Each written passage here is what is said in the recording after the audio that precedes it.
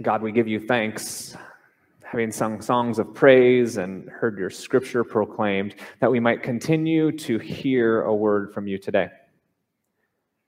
Pray that you would speak to us, that we might be transformed by the words that you have for us to be your love in the world. May the words of my mouth and the meditations of my heart be pleasing to you, O Lord, our God. Amen. Well, this is kind of our last in the series that's following the book. Next week, we'll talk a little bit as we transition into our preparation for our Lenten journey, which is next week's conversation. But today is the end of this book that we've been following through, and we're ending on a high note, or so to speak. Blessed are the persecuted. It seems really odd to be talking about this when we've been talking about the good life that Jesus has for us. But at the same time, if you've been following along with our sermons, and if you haven't, we invite you to go back and do it. We have podcasts and videos available to follow along, or read the book, The Good Life, to follow along that Jesus is, what he had in mind for the good life doesn't match the way that we would anticipate it. Jesus begins his ministry and he starts this Sermon on the Mount in the Gospel of Matthew, almost all of the essentials. If you want to know what is core for Jesus' theology and teaching that made him a mighty prophet and teacher, you could read the Gospel of Matthew going from chapter 5 about to chapter 8, when Jesus proclaims a series of ways to live. And we followed it for a while, but it's been weird because he talks about blessed are the poor, and then afterwards he says blessed are the sad. And if you didn't know that blessed in Greek also could be translated into happy or whole. And so he goes on to say blessed or whole and happy are the merciful. And then also blessed are those that are peacekeepers. Blessed, happy are the peacekeepers. Jesus has this sort of way of living his life that almost floats by, not in the same way of the pictures that he has is a glowing white Jesus, that nothing wrong happens, but in so much as it doesn't seem as if the problems of the world weigh as heavy on his heart and burden him than they do for some of us. In fact, for Jesus, he seems to go full on knowing what's ahead of him, and continues to do it all the same. I don't know when last time you put yourself in a place of fear or anxiety. Well, in the book, Dr. Derwin Gray talks about his experience of being a small fish in a big pond and going to high school and college. And so it kind of got me reminiscing about moving from junior high to high school. And I know I'm a really large in stature right now, but I was much smaller back in junior high. And in fact, I think I grew a foot. I'm not even sure how much it was, but I have stretch marks to prove it. From the 8th grade to 10th grade window, I shot up, but I was a little guy. And then there I was moving into our big high school. I was in a small town, but our high school was actually relatively large. We had about 1,600 students. And the big sport in our town at the time when I was in school was wrestling, right? And if you didn't know, wrestling has all sorts of different classes. And when I went to school, there was this wrestler that was a state champion. He'd been a state champion for 3 years, and he was not the underweight class. He was the heavyweight class, right? And so there's this giant guy, and there were stories to be told about him, like Goliath from the book, right? David and Goliath. And there's even the story that he could pick up those Geo Metros, you know what I'm talking about? Those are, and he'd literally move it and parallel park it because he was just that strong. And so we would have to, the one thing about the seniors in the class is that they would all kind of gather on this main part of our high school. It's in Minnesota, so it's all indoor high school. So some of you might not know what that's like, but it's inside. And so you have everything kind of gather together. And this is right at the top of the stairs of the cafeteria, right where all the trophies for all the sports were lined up. And it was central. So it was really hard to get anywhere on the campus without walking through this area.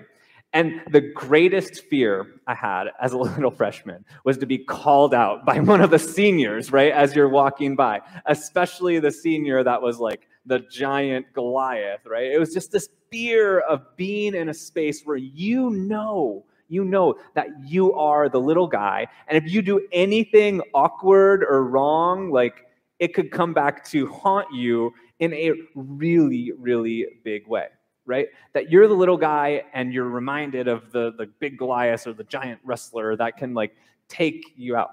And I use that analogy, and I've been using a number of analogies kind of like this, and they seem a little silly, but at the same time, for us, we don't have the feeling that the people in antiquity had during Jesus' time, especially a poor Jew living in antiquity.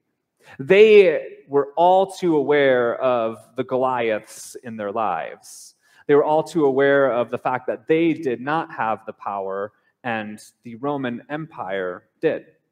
We talk a lot about the chief scribes and the priests and the elders and how they had this sort of power that was different, and the Pharisees, and we can do all that. But all of that was like minuscule in comparison to the power of Rome.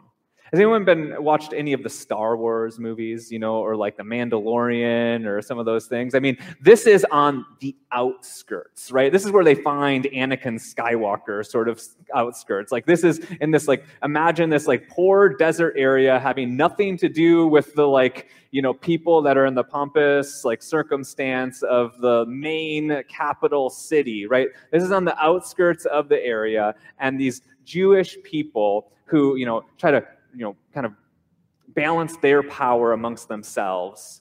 All the while, they know, and everyone knows, that if anyone steps out of line, the empire is going to come in. In fact, there's lots of biblical connections to Star Wars and the Bible. If you didn't know, I'm happy to explore it in a small group conversation. But the idea is that when Jesus lives his life, he knows the implications of his words. And if you read the various Gospels, they come to light more and more the more you know about the ancient times. And then also, questions like, who am I to pay taxes to, right? Who am I to pay taxes to? Because you have this juxtaposition where the Jews knew that it was really uncomfortable for them to use Roman money. Because at the time, it wasn't like, everyone was using the same currency all the time. But you would have to use Roman money at some points. But Roman coins all had an inscription stamped upon it. And that inscription says, Caesar is divine. Caesar is divine. Caesar is God. And so it was a strong controversy amongst those ancient Jews. Is it even faithful for us as believers in Yahweh, one God, to use money that clearly is denoting something else? And Jesus is asked in a public setting, what are you supposed to do? It's hard for us to understate the influence that the Roman Empire had, but also the eyes that they had on all the people. We talk a little bit about this in the weeks to come around Palm Sunday and Easter, but the Roman guards would stand up on the Jerusalem temple and watch what was happening below. Because when people would gather, some of the biggest revolts throughout the empire would begin in these religious settings. They begin to talk, and they begin to find confidence in their God, and they begin to rally together to do something about it. And the words of the disciples who had followed Jesus from the Gospel of Luke are so powerful because it emphasizes the point of what they had expected Jesus to be. But he was the one who we had hoped would redeem Israel. That statement holds so much within it. It holds the hope, the dreams, the expectations of a people living in poverty and oppression for their future. And Jesus shows up and walks along their midst, and the disciples are completely and utterly devastated. But he was the one in whom we had hoped would save us. And this wasn't an ideological saving. He was the one that was going to open the kingdom of heaven for us, so that when we die at the hands of Rome, we will live in paradise.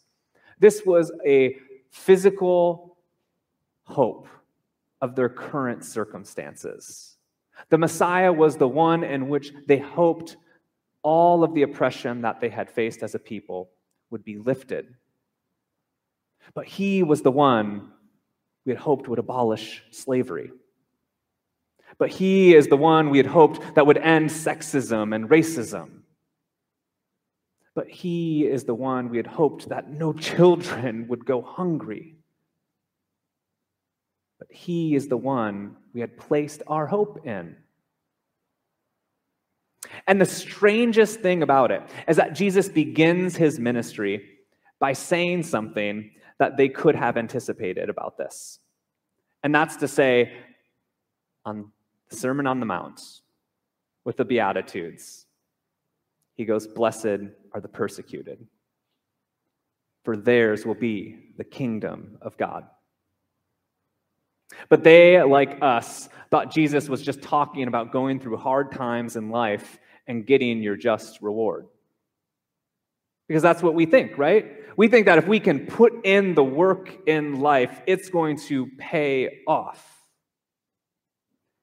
There's a scholar at Duke, and I've mentioned her name a number of times, but her point is just ever so present in this sermon, which is, her name is Kate Bowler, and she was, the top, right, teaching professor at Duke, and, she had done all the right things, so of course all the right things should happen. But then she was diagnosed about my last year of grad school with stage 4 colon cancer.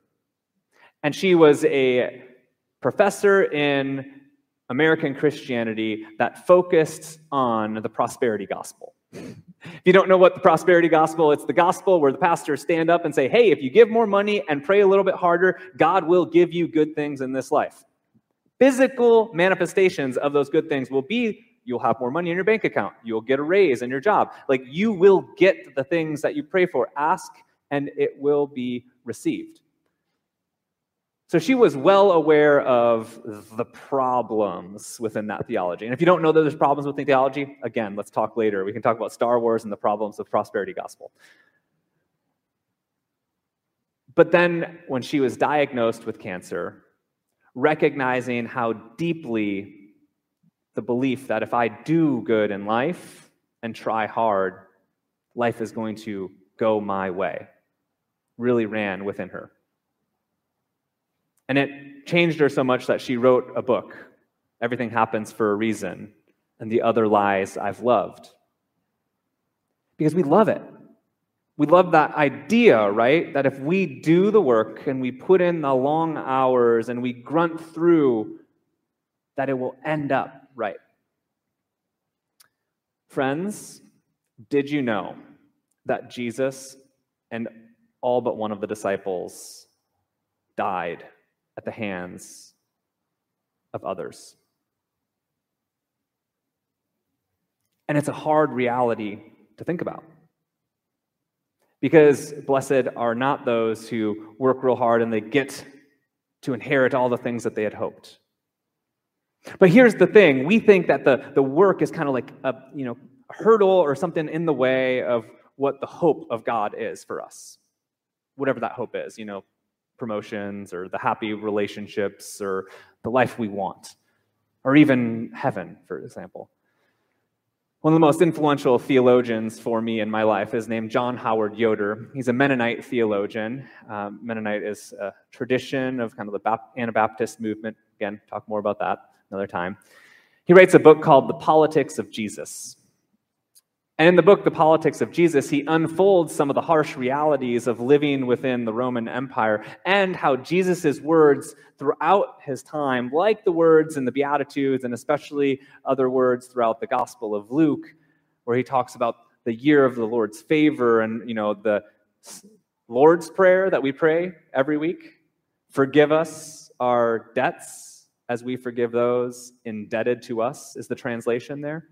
And he argues that this was exactly talking about money, friends. That's what he says. That the politics of Jesus was so much that he was talking about the freedom of debt.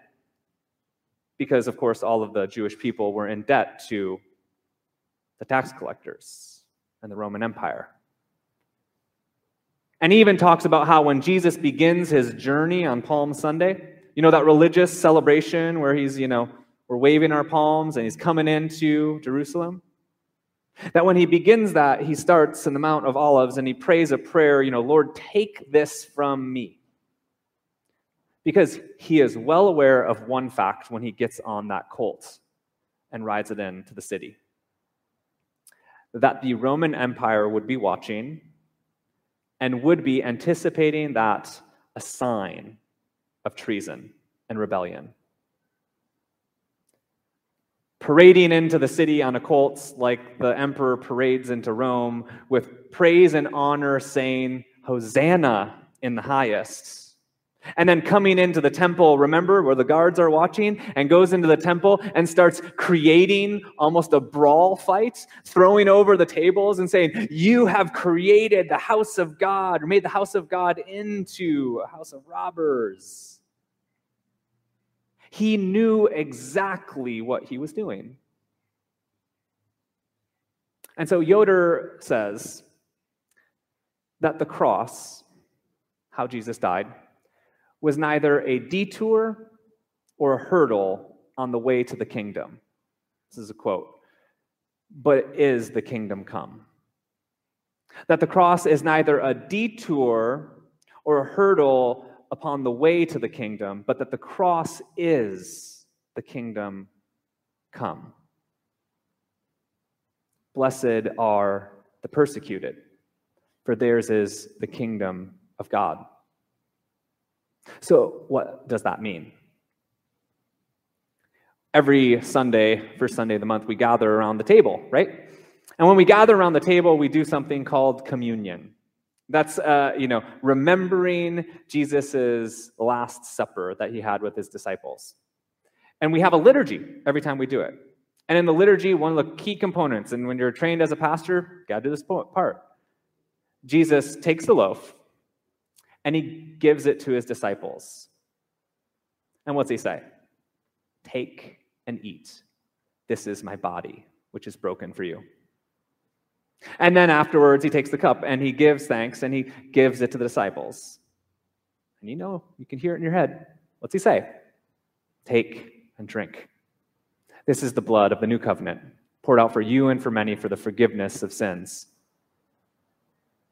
He was teaching the disciples in that moment the way to be happy. Did you know that? And the way to be happy was what? Giving himself up for others. That Jesus gives himself up, and in giving himself up in the service of others, the kingdom of God is found. The kingdom of God is found not on the aftermath of the hardship or on the journey when we can celebrate. It can be found there. Not trying to say that the good things in life are bad things. But the kingdom of God is not the good that we receive. The kingdom of God is found in the heart of serving and giving ourselves to another. Blessed are the persecuted, for theirs will be the kingdom of God. That in the service of one another, the disciples and Jesus himself lived out the kingdom here on earth as it was in heaven.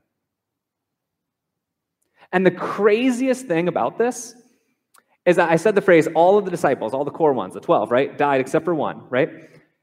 And this was, on the outskirts of the Roman Empire.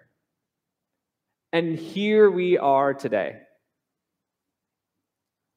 in Hawaii, remembering this man who lived, who died, and some believe was raised from the dead. The power that was in this revolutionary subordination, as John Yoder calls it, of letting the powers that be and living within them, changed the world. But he was the one we had hoped would redeem Israel. And he didn't do it. He didn't pick up the sword. He didn't fight back. He didn't grunt his way through it. Instead, he humbled himself and gave of himself. Take and eat. This is my body broken for you. This is my blood shed for you. And in so doing, he hoped we would all experience God's kingdom here on earth. And I can tell you story after story of how I've seen that lived out. Whether it's a friend faithfully serving a friend as they begin to deal with the challenges of aging, of memory loss, and sustaining their life. As a friend supporting a friend amidst the loss of a loved one, when it would be much easier to enjoy a day at the beach. How are we called to serve those we love? And not just those we love, but those beyond. Because there, friends, we will find the kingdom of God.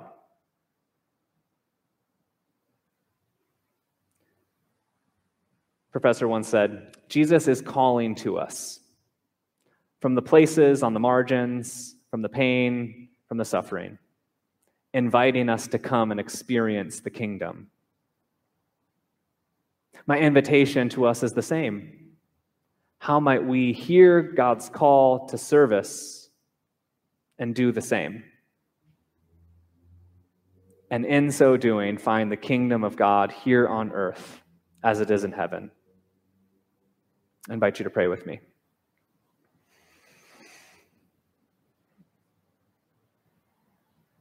Loving God, as difficult as it is, we give thanks that the hope and the happiness and the fulfillment that comes from your kingdom is not something that we must attain far in our future, but that is available here and now to us. And again, not in the ways that the world will tell us on the Super Bowl commercials later today, but in our call to be like Jesus and to serve our loved ones, to serve our neighbors, and to serve our community and world beyond. And there, as we give of ourselves to one another and to the world, there we will find the happiness, the fulfillment, the blessedness that you call us to. And so we remember that blessed are the poor, blessed are the sad, blessed are the merciful, the peacekeepers, and blessed are those that are persecuted for righteousness' sake, for theirs is the kingdom of God. Amen.